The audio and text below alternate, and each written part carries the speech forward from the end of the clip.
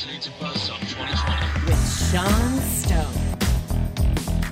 Why is it after sundown? This place is like a ghost town.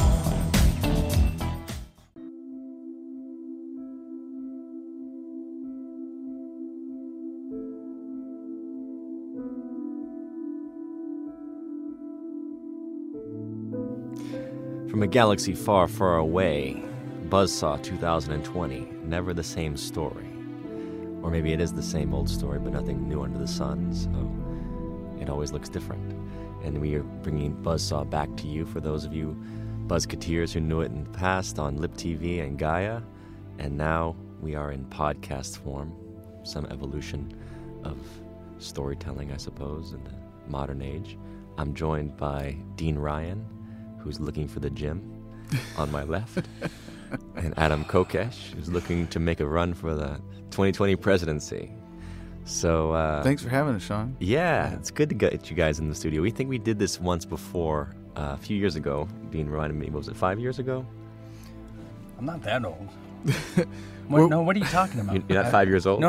Okay. We're like one of those almost squads. Dean, I think, was jumping the gun a little bit earlier, but it's like, if the timing of our careers and circumstances lined up, every time we get together, we have a good time, the three of us. But last time we did this was with Rowdy Roddy Piper. Yeah. That's what I was referring to. No, it's funny. 5 years thank ago. you, Facebook. I hate to say that. 5 Those years words feel terrible coming out of my mouth, but thank you, Facebook. It was a 5 4-year flashback. 5 years. 5? Yeah. It showed up right after we booked this on my timeline of the three of us and Rowdy Piper in his he's studio. a legend. Oh, man. So Rowdy was a legend. As many of you know him as a wrestler from the 80s and 90s. He did Nice guy. a cool TV show with Jesse Ventura in the 90s, lasted like one season.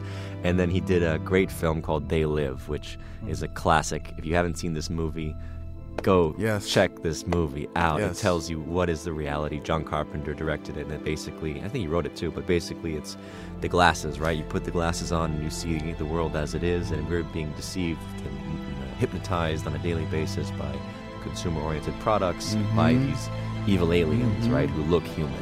And that's the Well, truth. watch out for spoilers. You're getting dangerously close. No, that's all in the trailer. And, that's if you don't know this by now, just if you've not heard about putting on the glasses. That was 5 years It's ago. it's better than drinking. More important than drinking the Kool-Aid is putting on the sunglasses. Yep. So Rowdy was a great guy. We loved him. He had us all on a podcast together a few years ago, and we were actually going to put him in a film which we ultimately made called The Fury of the Fist, and he was going to play this great character called Willie, and he was like ranting about the Chinese take over America and the emasculation of men and all the conspiracies, this trafficking of CIA, trafficking cocaine, and all the conspiracies that we know. And if you're listening to this podcast, hopefully you're up to speed with.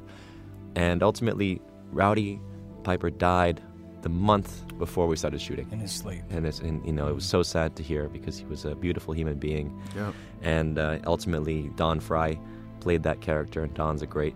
Actually, he played it very well. He's a great fighter from the UFC days. I mean, this guy is a champion. You see him go toe to toe in his matches where they just, he's a gorilla of a human being, literally. I mean, you stand with him and you just see the power of his physique. He's not particularly tall, but literally the Hulk. He is like a real life Hulk, and he played the role with so much passion. And I think he really knew he was doing it for Roddy. He's like, this is I can't do what Roddy Piper can do, but I can do it my way, and he did a great job with it. So that's why I like hanging out with Dean. I get the same sense of energy coming off him when I'm around Dean. you get Don Fry raw energy, physical power. the raw physical power. I think Dean is more like the John Lennon of raw physical power. Anyways, back to Roddy. If folks want to find that interview, it is currently on YouTube, on my YouTube channel somewhere out there until I get censored by the Google people. Are you trying to get censored like your role model, Alex Jones? Anyways, Roddy was a great guy.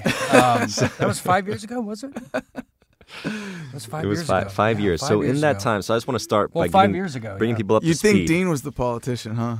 So let's get into this now. So at the time, we know I've had Adam in debates on Buzzsaw previously, and on the podcast we had a good conversation about it. And I think at the time you called yourself an anarchist, and apparently you're calling yourself a voluntarist libertarian now. Well, I don't mind being called an anarchist when it's defined properly. I just don't. I think voluntarist is a more accurate term because if you define government as a coercive monopoly, which really any honest person looking at it does, just acknowledging the nature of it, then and given that I'm against anything that's coercive, that's involuntary, that's a violation of individual rights in that sense. If you stick to those definitions, I'm an anarchist. And in the truest sense of the word, of no rulers, yes, we should have no rulers. You should have no one forced upon you to tell you how to live your life. And in that sense, yeah, happy to say, yeah, absolutely, I'm an anarchist. Well, there's a difference between a libertarian, though, and an anarchist. I mean, ultimately, we have to there's admit that subsets. there's some level. Well, there's a question of rulership in the nature of even an animal. In the state of nature, in nature of the the jungle, for example. There's a sense of there's different roles played by different animals, and ultimately, there is a sense of hierarchy of being eaten by another thing. So even if we exist in a state of nature, you're saying that we can live without any level of government, that basically can be a complete round table of existence, that everyone is basically at the same level as far as economy. I mean, because hold on. You're kind of on the right track, but you're extrapolating in a different direction. For me, it's really just a simple ethical premise. So again, if you say that government is a coercive thing, and I'm saying I'm for ethics, then I'm against any form of government. But if it's government is just how society organizes, and we can transform it into something voluntary. And what I would advocate is that we do that through localization, and that it becomes kind of a silly semantic distinction that at some point, I would say, well, that's not government. We have other words for that. That's a community-based organization that blah, blah, blah, or that's an insurance company, or that's a dispute resolution, whatever it is that people produce when they come together at the community level to decide what meets their needs best rather than having something forced on them. Sure, and so but there's always going to be a minority that would disagree. Right, and so do you give that minority the option to just opt out and live peacefully on their own? And I say you have to in order for it to be ethical at its premise. Okay, but so you're saying, so you're not, you can't be anti-government and running for president, or can you? Well, some you people can be anti the American government as it currently exists. Right. But you can't be completely fundamentally anti-government if you want to be president. Well, so anytime I have to introduce myself as a presidential candidate, I throw up in my mouth a little bit. Because you really have to be a psychopath of some kind to want to be president. Yeah, and I mean, Dean does it regularly. I just did that right now. He has other gagging reflex problems. I thought he wanted to be president, too. We're being recorded, right? This is... This is not a telephone call. No, but so...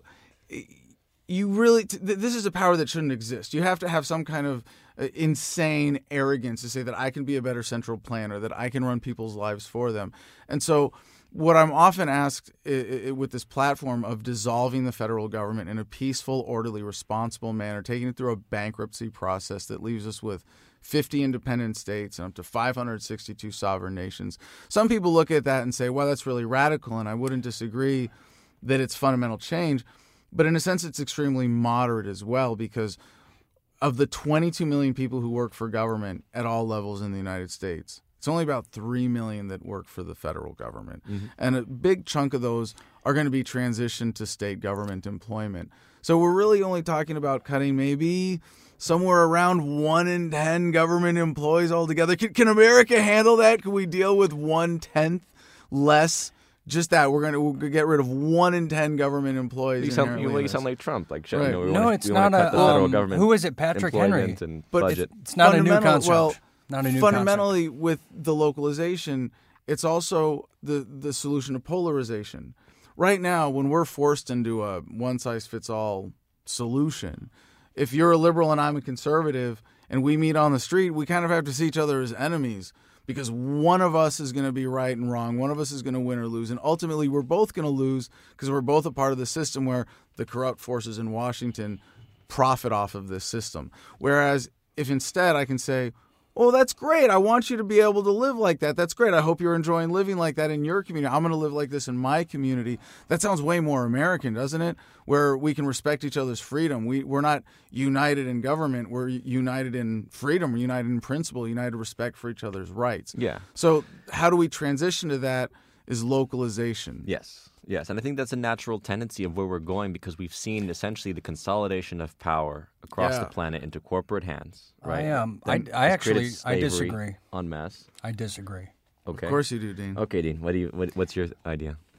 No, I'm just saying I disagree.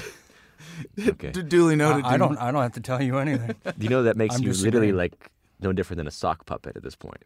Well, look who's talking. Look who's talking. So let's continue. Yeah, with I was this. told I'm the buffer right now. Let's That's continue why I'm with here. this issue about Okay, corporations. excuse me, We all have issues with corporations.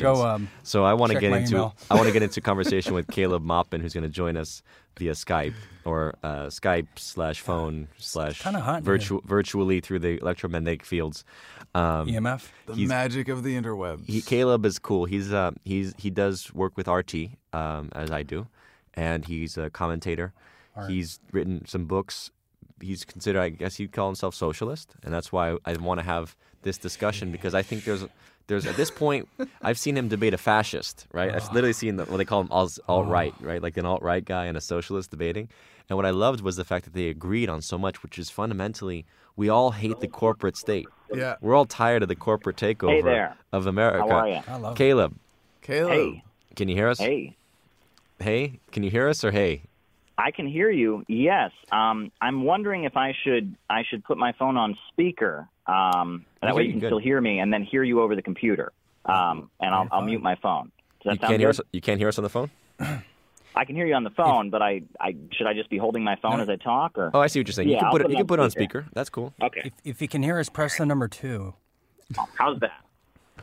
All right. Okay, still coming in clear. So, So Espanol. Very good. Very good. two for Habla Spanish.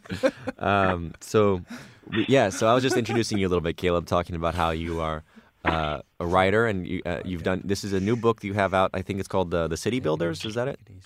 City builders and vandals in our age. Awesome. You Right see, here. I think we can all agree on that. Oh, what was that? Right? The city builders and vandals in our age. But it's a Caleb, good one. as I understand it, is essentially looking at this ancient debate between left and right. Why don't you give us a little pitch on your book? Okay. Well, I've gotten a lot of interesting feedback on it. When people saw that I was writing a book about socialism or whatnot, people expected that I was going to be writing the content of a Michael Moore movie or something. But when people, Or a Bernie when people took a campaign look at speech. it and they saw that I went back to Julius Caesar and I went back to the Epic of Gilgamesh That's and a I good talked solid. about the struggle between human progress and chaos and reaction that has taken place throughout the centuries and millennium up to now. People thought it was a very, very unique approach, and it really transcends and tries to correct a lot of the confusion about the nature of the left and the right. I think a lot of people are stuck in a Cold War mentality, and this takes things up to now. And I get into all kinds of questions. I get into issues, for example, the negotiations on the Korean Peninsula, the nature of the Trump administration and the divisions within the billionaire monopolists that rule the United States, stuff like that. I love you mentioned the Epic of Gilgamesh because we were talking about the Fury of the Fist. The Fury of the Fist previously, which was the film we put out, and the Fist is inspired by Gilgamesh as the epic hero of beginning, really the first epic hero, I think, in Western literature, we could say. Wow. No? Yeah. I mean, you're an historian. So in terms of where we can agree, because this is really what I want to start with. I watched the Democratic debates, right? Out of actually, I was kind of forced. really to. I was hate kind of forced yourself, to. don't No, you? no, That was and under I'll duress. tell you, Okay. I'll tell you why. It was really under, hate it was semi under duress, but I'll tell you why. Oh, it was I horrible. wanted to see Marianne Williamson, Oh, and I'll tell gosh. you something. You could just watch the 3 minutes they allow her to talk on Exactly. a highlight reel afterwards, and not have Exactly. to sit through all the other Yeah. bullshit. No, What an I insult. get that, but here's my thing. I love Marianne Williamson as a candidate. I think that she's the only one out there that basically Oh, yeah. says, you guys are a bunch of frauds. I mean, she underhandedly said that to the rest of the Democratic Party, right? She goes, you guys are a bunch of frauds. Yep. And you're out here ultimately serving corporate interests, Yep. right? Look at him. And it's really about we're not looking to the deeper issues, the underlying issues. We have to go with a state of love. And to me, this is Oh, yeah. the key moving forward. I think Adam agrees with that. Dean, I don't know if he knows what love is, but essentially we all are looking towards... Wait, Hey, don't make fun of his childhood, okay? No. Just 'cause he what's never love knew got to do with it? Oh, no, I would never do that. But the point is that You're a we're terrible moving human into a being. state of, it's about a future of basically, as Adam was talking about just before you came on, Caleb, localization, right? The idea that we as on a local or a more intimate level know each other better than at the grand state level. And so this is the issue that we always come to, right? Where it's like, how is it the one and the many can coincide? How can we as individual atoms in this, America, let's say, coexist when we're obviously so different, every one of us, and so many different interests, and yet they're trying to create one-size-fits-all modalities most of the time, right? It's like, well, the nature of democracy is 3 wolves vote and the one chicken gets eaten. It's unfair for most people because the wolves are being paid by corporations. Even though the wolves are very small, the 1%, or let's say the elites are a very small group, they have too much money and influence, as we know in politics, right? In the nature we talk about how we've seen the inflation of power into corporate hands. Everyone fundamentally is serving a corporation. We're buying from a Starbucks. We're going, we're eating at a corporate restaurant or a Walmart or whatever it is. We're trying to survive. I love how you use yourself as the example there with your Starbucks right in front of you. I avoid it There's as a much term as for that. possible. But when you're no, traveling, your point is it's pervasive. I mean, It's you can point to pervasive. the microphone, your T-shirt, It's the pervasive. stands, like Yes. everything. Yes, it's right. pervasive, right? I mean, we're in this corporatocracy. And I think there is room now for the socialist and the anarchist or libertarian to come together and say there are certain principles that we're both working towards. How can we make them unite? All right. I gave my little spiel.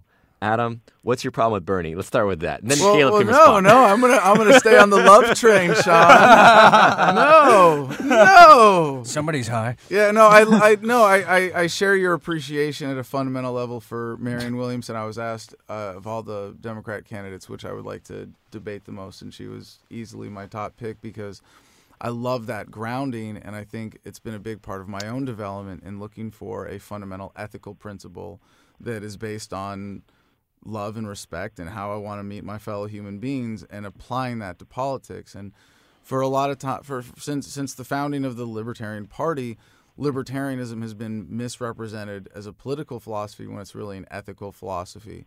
And I think localization is the bridge. Mm-hmm. I really do, and I would love to hear Caleb's take on this because there are, and this is I know I feel in the company of such an expert, especially of the historical perspective, that this might be an insultingly simple oversimplification.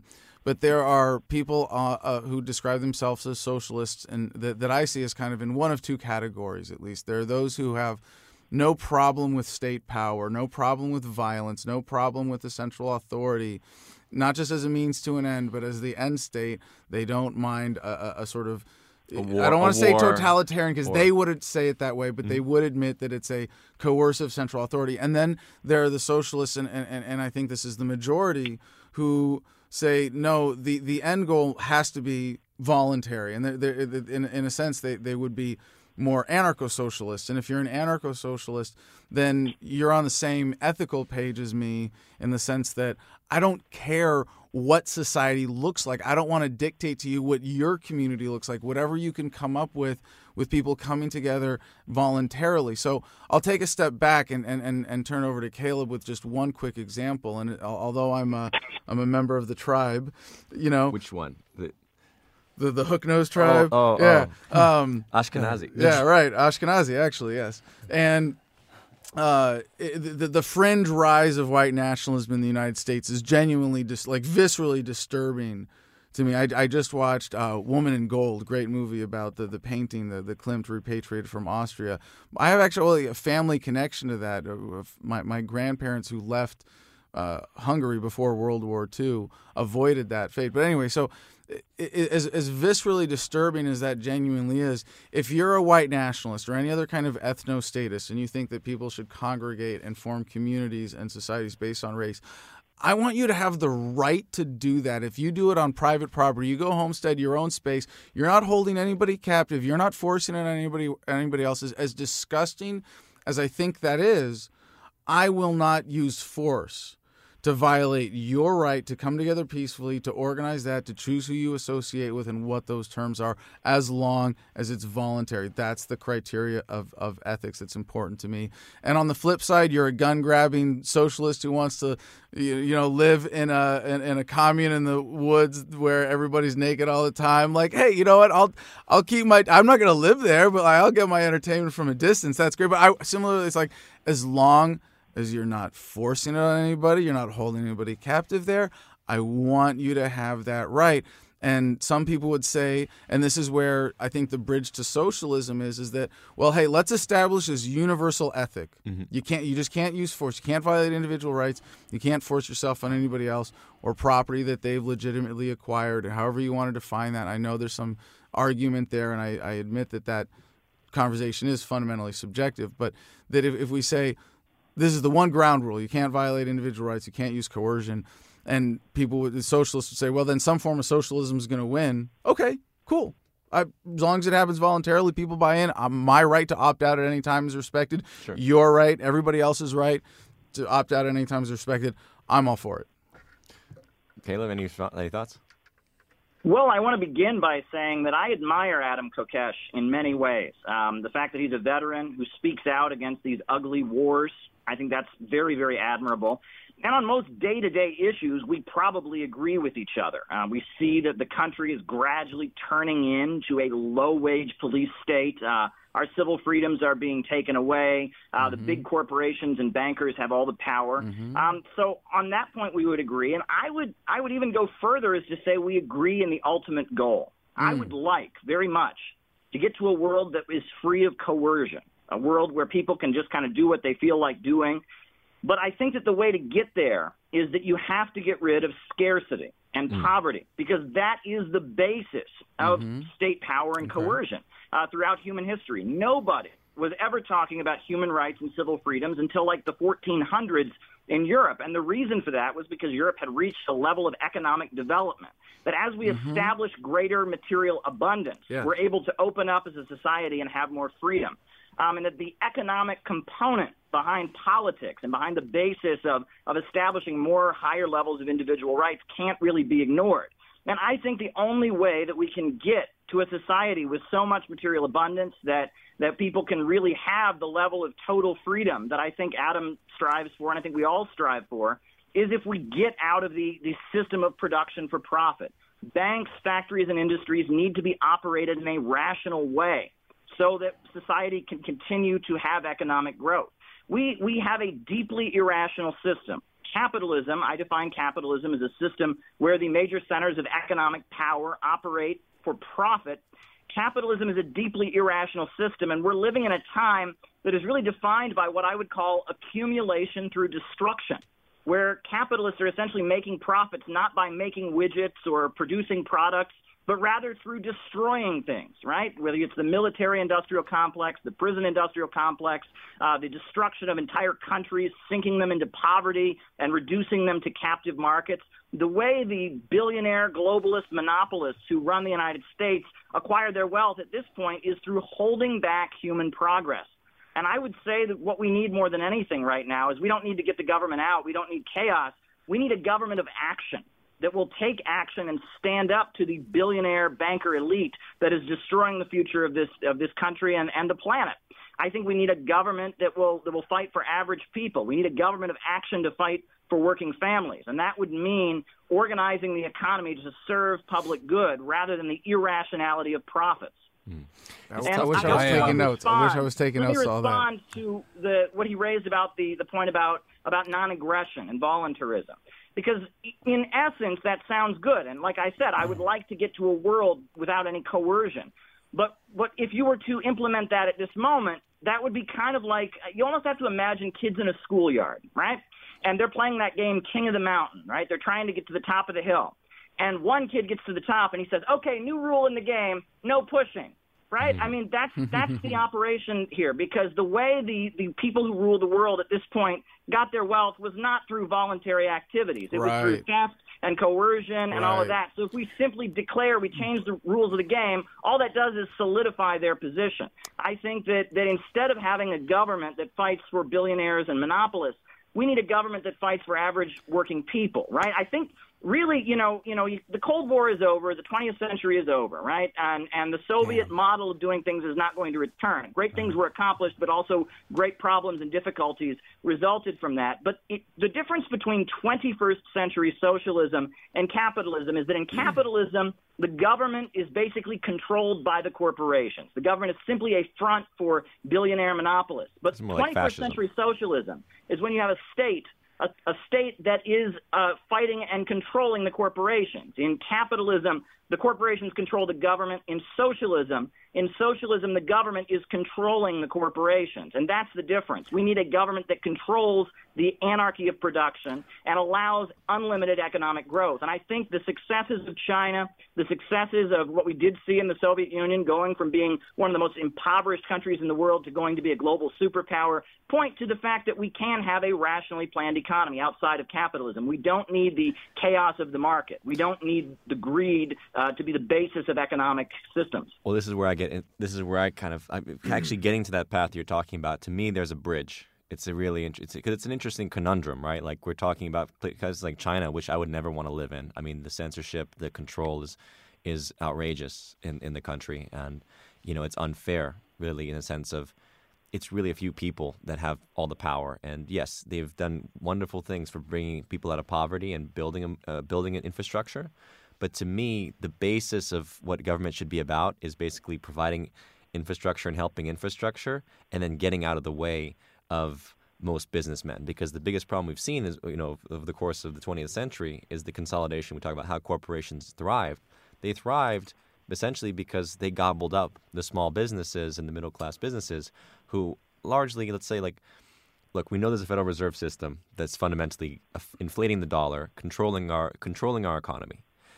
The only way to actually, I think, arrive at this place you're talking about, Caleb, and you're talking about, Adam, is in a sense of us as individuals empowering ourselves through information to step out of those systems of power.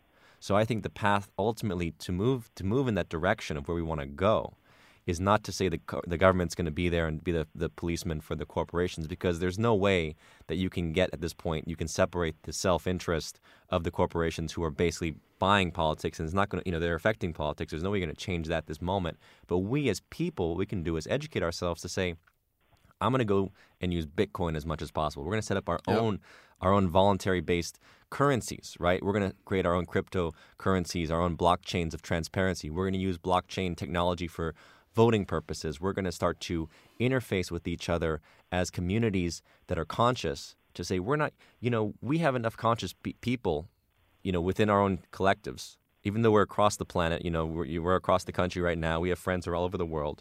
And we can literally start to move towards our own forms of economy and basically say, if you're not a conscious, virtuous being, we don't want to interface with you anymore.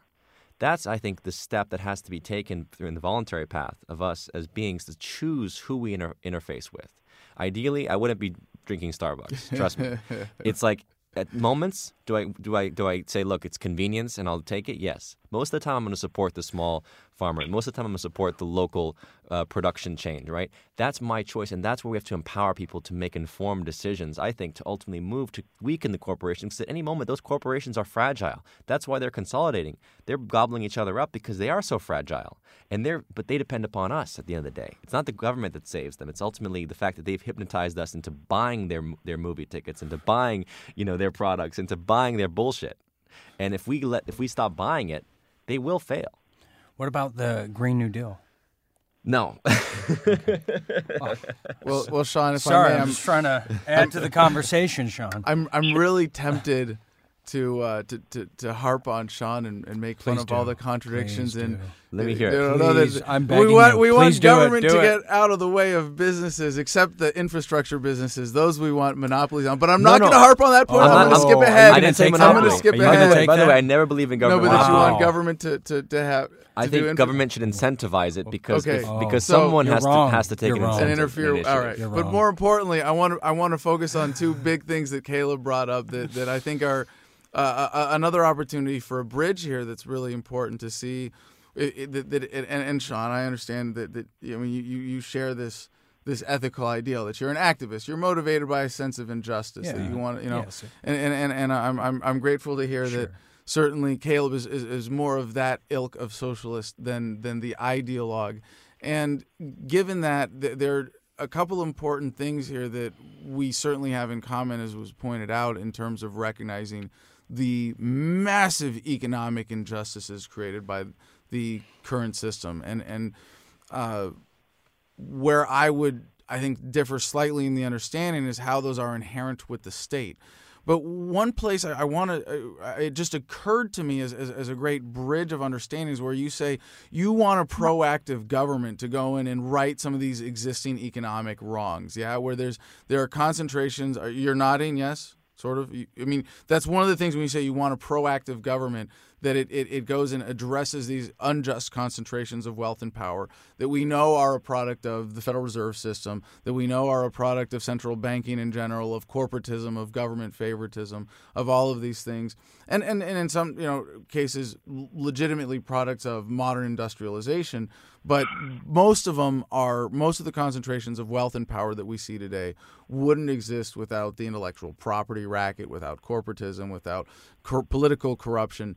And in the sense that I agree, I would like to see that not untangled. If there was a perfect way to say every dollar that's been stolen shall be returned to its rightful owner, that there would be a way to do that. And I know you're not suggesting anything as silly, as an ideal as that or unrealistic.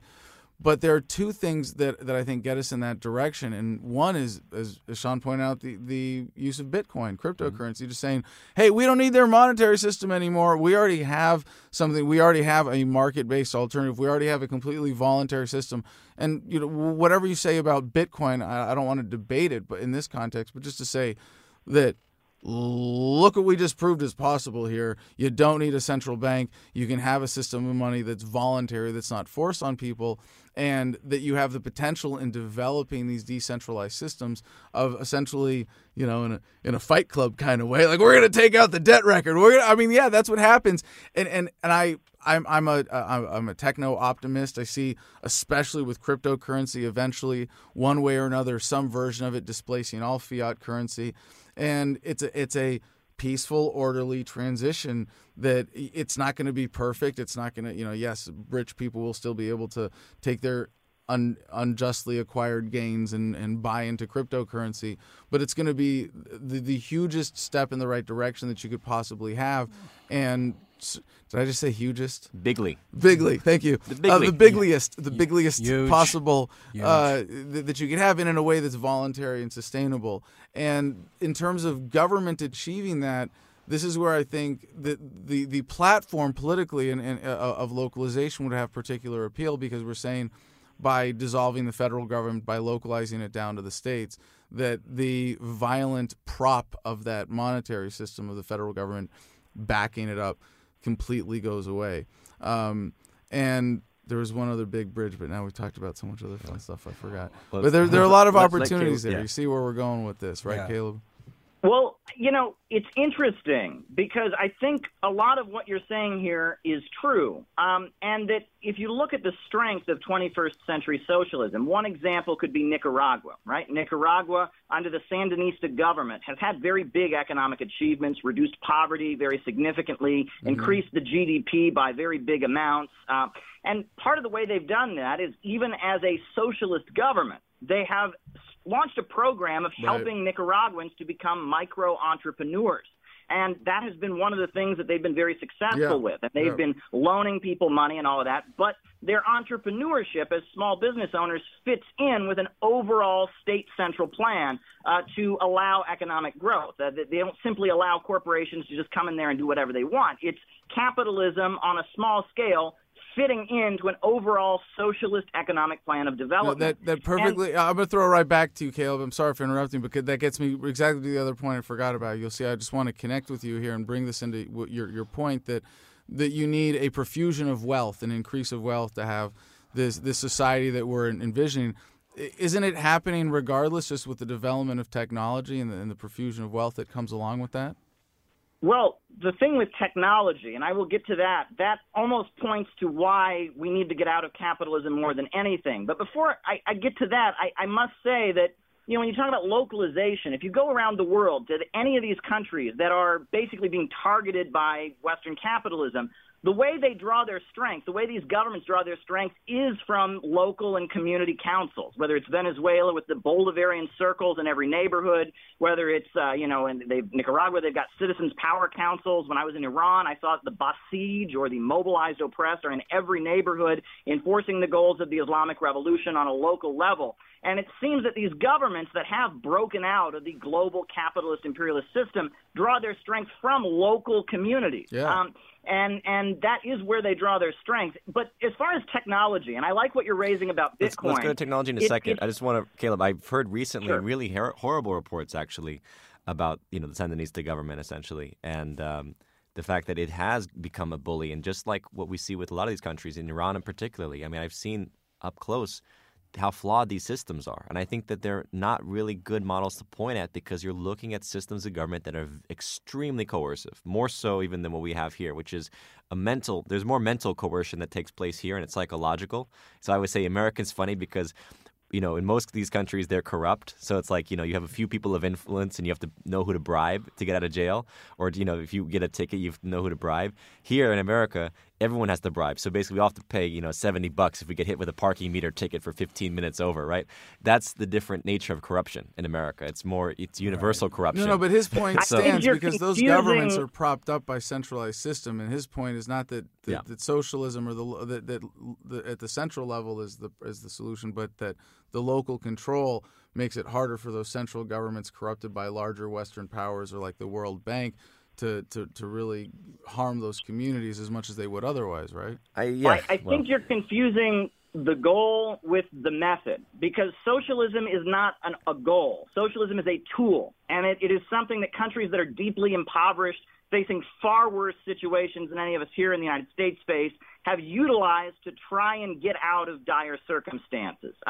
And I mean, the reason, if you look at, the Islamic Republic of Iran, you look at the old Soviet Union, the reason these countries were very authoritarian was out of necessity. They were under straight up attack. They were facing blockades and encirclements. And it's with socialism and with centrally planned economies that they've been able to build infrastructure, eradicate poverty, and do real economic miracles. But that is not the way that they are now. Is not the goal. That is simply the result of breaking out. The goal is to get for that. And you talk to any person from China, for example, they'll tell you they have big problems with human rights. They need reform. They are the first to admit that they have difficulties and problems. But if you go to countries all throughout the capitalist world that are in chronic poverty, they are kept in that state by the Western system. What makes socialism different is that these countries have broken out of it and that they are starting to move ahead. For example, I always tell people it's really, really ironic. The USA says it supports democracy, right? Well, who are the allies of the United States in the Middle East? You've got the Kingdom of Saudi Arabia. You've got the monarchy of Kuwait. You've got the monarchy in Jordan. But who are the countries the USA has attacked? The Syrian Arab Republic, right? Yeah. The Republic of Iraq, right? They say, oh, well, in Iraq the elections were rigged, blah, blah, blah. Saudi Arabia doesn't have rigged elections. They don't have elections at all. It's an absolute monarchy, right? Yeah. And the Western capitalist system, the global monopolist bankers that rule the world, they tend to reinforce the primitive and underdevelopment aspects of countries. They tend to keep countries on a lower level, whereas countries that have broken out, whether it's with the Ba'athist Arab socialist model or Bolivarianism like in Latin America or like what China has done, have been able to advance and move ahead. And you can see that. And, in the Middle East, the Saudi government is supporting Wahhabi terrorism all throughout the Middle East. They essentially want to set up, a 14th century government, across the Middle East with public beheadings and women not being allowed to drive cars, et cetera. Whereas, if you look at the forces that are challenging the power of Western capitalism, can they do better in terms of human rights? Absolutely. They would like to do better in terms of human rights. But in order to do that, they have to break out of this system. They have to seize control of the centers of economic power. And that's a necessity. But I think that the ultimate goal of a world without any coercion is a good one. And that's actually, that's the Communist Manifesto, right? The ultimate goal is a vision of a society from each according to their own ability, from each according to their needs. But that is only possible when you break out of the conditions of scarcity. And this whole thing about bitcoins and technology really is the essence. I mean, and it's bizarre that Marxists don't talk about this. If you read Capital by Karl Marx, that he considered his magnum opus, it is all about technology. and how workers compete with machines, and how in capitalism, the more efficient the means of production, the factories become in producing goods, the more effectively they churn out goods, the poorer people get, right? Because you're reducing the role of people at the assembly line. And that leads to a glut or a crisis, right? Because workers are also consumers. A great example I have here today is Wall Street Journal.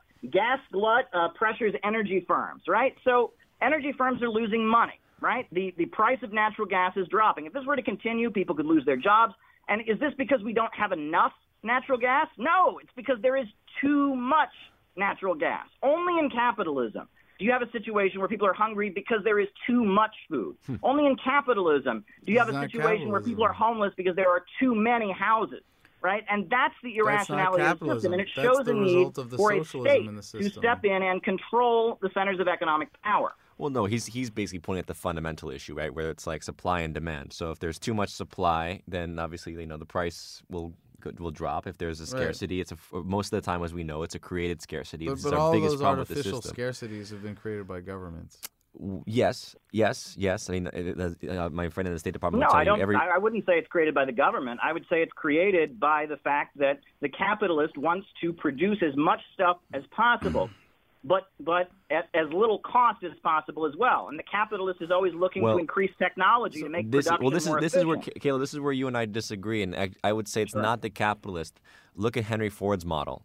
Ford had a lot of problems, but he was right. He was against the Federal Reserve System. He was interesting. He was ahead of his time on the electric car, I think, and he wanted to do. He was interested in electric, and I think it was steam powered too. But Ford was a brilliant understanding of capital when he said, "I want my workers to have high wages." Remember, he said, I want to pay my workers well because they're my consumers. And this is actually the businessman's model. And this is not the banker's model. And this is what we have to get to is the banking model of economics. A definition here just to make sure that we're on the same page on something. But first, this thing about scarcity that's really interesting is that scarcity will always be a fact of reality in a finite universe, but it's an infinite universe. Oh, it's an infinite universe, as infinite as your all mind, right, as infinite as the resources that we create. Okay, until we escape the well, I'm getting to that part, Sean. I'm getting there because there will always take it easy.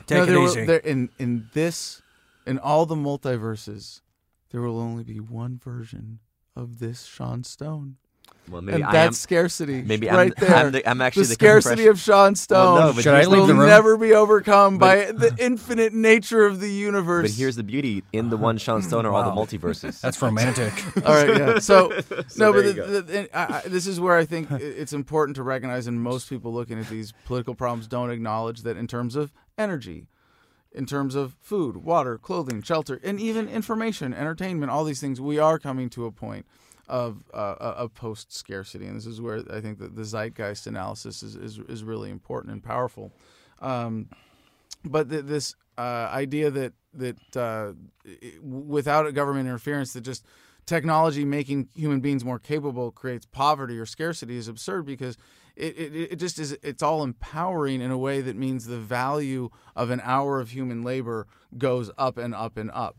And as we get to the point of this quasi post scarcity economy, to me it gives us all the more incentive to say we need to get this ethical thing figured out first, absolutely unequivocally. But the definition thing I want to clear up and then turn it back over to. And then I got a question too. I don't care. After no, you're done. Hey, excuse me. Can I finish? There are no stupid questions, only stupid people. I just want to finish. So, that's all. I just want to finish. I'm going to let you finish. Let him ask. I'll let you finish. I'm going to let you finish. finish. I drove all the way Dean, down here. I'm going to let you finish. All right, thank you. I did the driving, Dean. Really? Just ask your question. All right, please. You guys can bicker later. Jesus, or, we're on a clock here. I know. Let's. All right. So, Caleb, the point please. is the definition of this term capitalism, because you're definitely using it in a way different than I would. I think when you point to, I think it was one of the first things you said about a shift in the paradigm. I'm really with you there, but it doesn't have to be. I think that this definition would suggest a different type of shift in understanding of material wealth and human happiness and commerce being based on all human interactions and respect for individual rights. And capitalism, I'm not challenging the dictionary definition here. The dictionary definition of capitalism is an ownership system based an economic system based on ownership of the means of production. And when you are misled into thinking that the means of production are tools and factories and that the metrics of production are dollars and widgets, then you really miss the point, and all of the dynamics that are so important in understanding the flow of value in the world from this analysis go out the window. But if you understand that the ultimate means of production is the individual human being, and the only legitimate metric of productivity is human happiness, and you can break that down if you want to into value and go to the next level and say, well, value of goods and services available to an individual human being. But it gives you that ethical framework that says this applies universally. So you say, when you say like reclaim the means of production, if it's a factory that was developed with stolen funds or government privilege and a community says we don't recognize that ownership, we're repossessing it, I would say that's still capitalism. That's still a recognition of ownership of the means of production, even if it's communal. If a community of people was stolen from to create something, to create a factory, then they are the rightful owners of that product, of that means of production, of that factory. That's not a different system. Under this, what I think is a more comprehensive understanding of capitalism, that's still capitalism. Well, even socialism is government capitalism in the sense that, look, we know we've evolved our societies to a place where, you know, we don't have to operate basically on barter or on scarcity principles, right? Where it's like, I need to get food for today, so I need to work the land to get food, you know, to have someone give me food for, you know, for in exchange for That's work, how I live. right? Servitude. That's how and Dean lives. various forms of feudalism, right? Just Where relax. I lived, you know, people lived on the lands, they worked the lands, they were fed The for lands. it. We understand capitalism's importance in the sense of forward thinking, credit-based systems, or as they've devolved into debt slavery. But essentially the idea of, hey, you know, I want to make a movie, and that's going to employ a few hundred people, and it's going to take a few months, and so someone has to make an investment, right?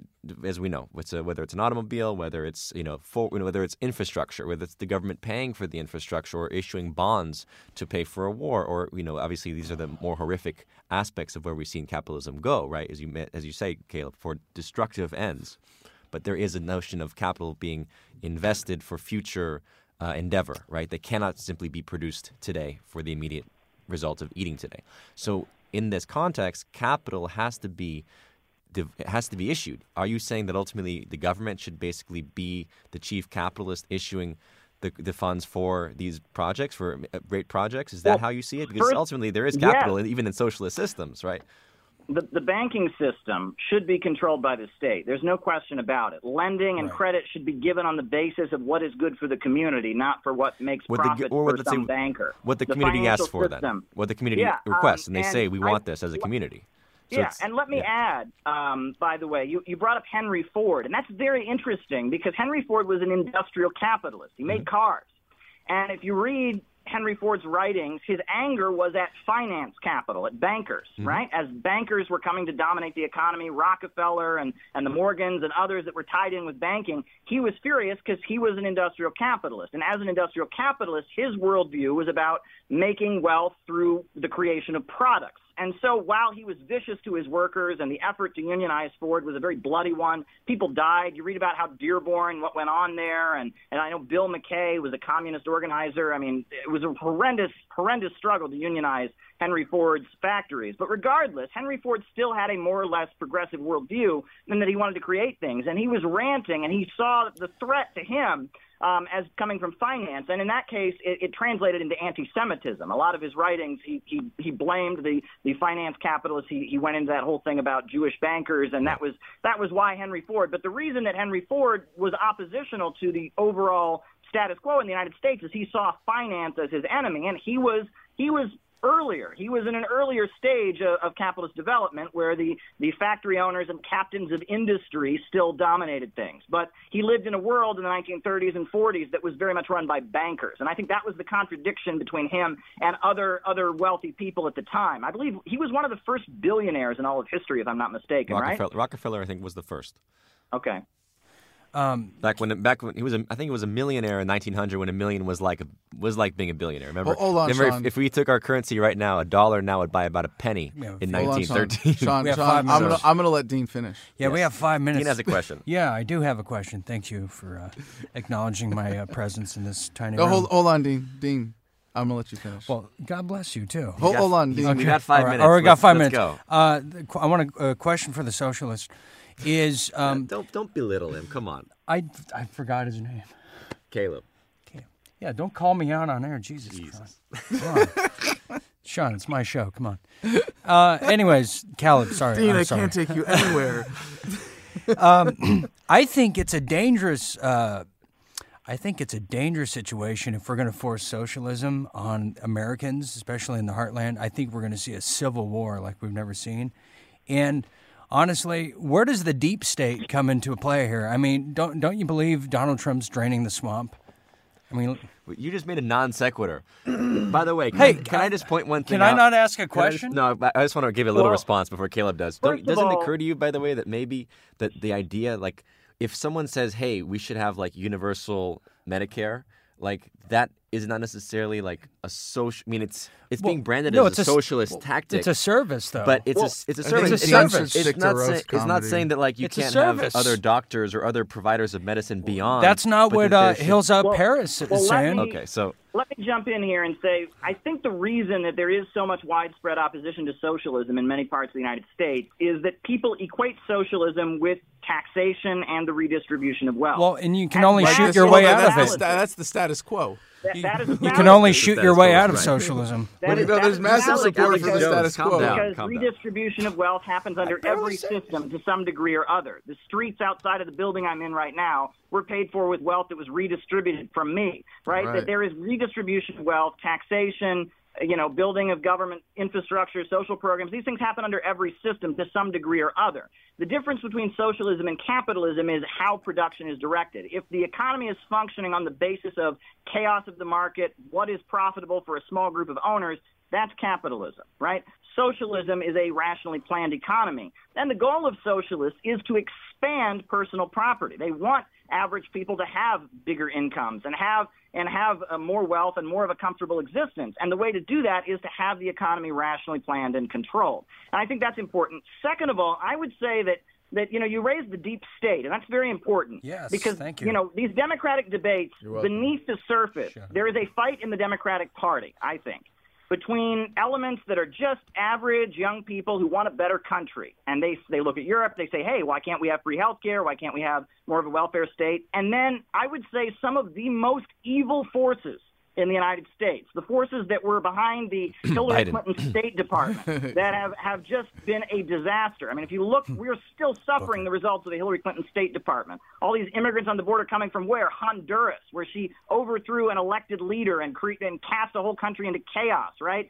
Look at Syria, look at Libya today. I mean, the whole world is suffering because of what the Hillary Clinton State Department, which is really closely tied to, the Council on Foreign Relations and the Ford Foundation, and really these powerful elements that are tied in with the highest levels of finance capital that are probably the most dangerous and evil section of the American status quo. I wasn't happy that Donald Trump won the election, but I was very happy that Hillary Clinton didn't win the election. Yes. I didn't vote for Hillary Clinton, didn't vote for Trump either, but there is an effort on certain elements, I think, within the Democratic Party to not only beat back the Bernie Sanders and progressive and optimistic wing of their own party, but also to remove Trump because they see him as a barrier to this rule of corporations on an international scale. And I think that's what all of us are up against. The reason the standard of living is declining in the United States is because overall, the United States, like so many other countries, is being, dissolved into this global international financial system where everyone gets poorer and a few billionaire banker monopolists on Wall Street get rich. And Right. it's very, very dangerous. Right. But let's add, these are the people that created libertarianism, right? Milton Friedman, no one would have ever heard of him if the Rockefellers hadn't funded him. Ayn Rand, Gary the Johnson. psychopath who glorified Now we really racism gotta in define novels. All of that terms. comes- Well, that we're was gonna- brought we gotta to you go. by the same I'm people. not gonna let We're him not finish. gonna we're not gonna gonna We're find not gonna let peace. They Caleb created finish. libertarianism. Okay. And anarchism has always been a left-wing socialist current. You can go back to Peter Kropotkin. You can go back to Proudhon. Anarchism has always understood that capital is authority, right? I'm not an anarchist. I don't speak for anarchism. I do. But the anarchist movement has always been an anti-capitalist movement until recently, until suddenly these creatures from Wall Street suddenly appropriated the term. Yeah. Look, we're not going to find peace to resolve all our issues today, but I think that we've hit on some really important issues that we can all agree upon, and I think that's the most important point moving forward. Is, as I said, how do we separate ourselves from a system that is morally, ethically, economically bankrupt and actually dead? It's basically a dead thing. Corporation is what? It's a corpse. And we're literally giving energy to the corpse so long as we play along with that game. So let's start thinking about new systems. And we got Beavis and Butthead right here in one person. But no, we can literally just Speak for on yourself. our own, we can start moving in our own directions in communities, be it local, be it national, transnational, because of the internet, because of currencies like cryptos and other things that allow us to transact, and other means of moving forward, technology that will allow us to basically start to disentangle from a dead system. And look, whatever that looks like, it doesn't have to have a brand or a name behind it. I think that's the beauty of it. It's if we're really living in love, it's not about saying, well, I'm not gonna transact with you because you're a socialist or you're an anarchist or you're a Republican or you're a Democrat. Let go of the brands, let go of the labels, be from an authentic space of existing with integrity, finding beings that operate with those same principles of virtue, integrity, ethics, and we can, I think, start to build. We can be the city builders of a much better planet, or at least, of the lives that we want to live. And maybe that's the point. We have to be more in our own space and our own being, and not worrying about what other people are doing so much and telling other people what to do. Because ultimately, I think a lot of times going around telling others what to do just indicates our own lack of self-involvement, of actually refining our own selves and our own issues in our lives. So that's my message for today on Buzzsaw 2020. Amen. And I thank you guys. Really, really appreciate Thanks. everyone coming in here. Namaste. Absolutely a pleasure. Yes. Danke pleasure. schön. Blessings. Thank you all.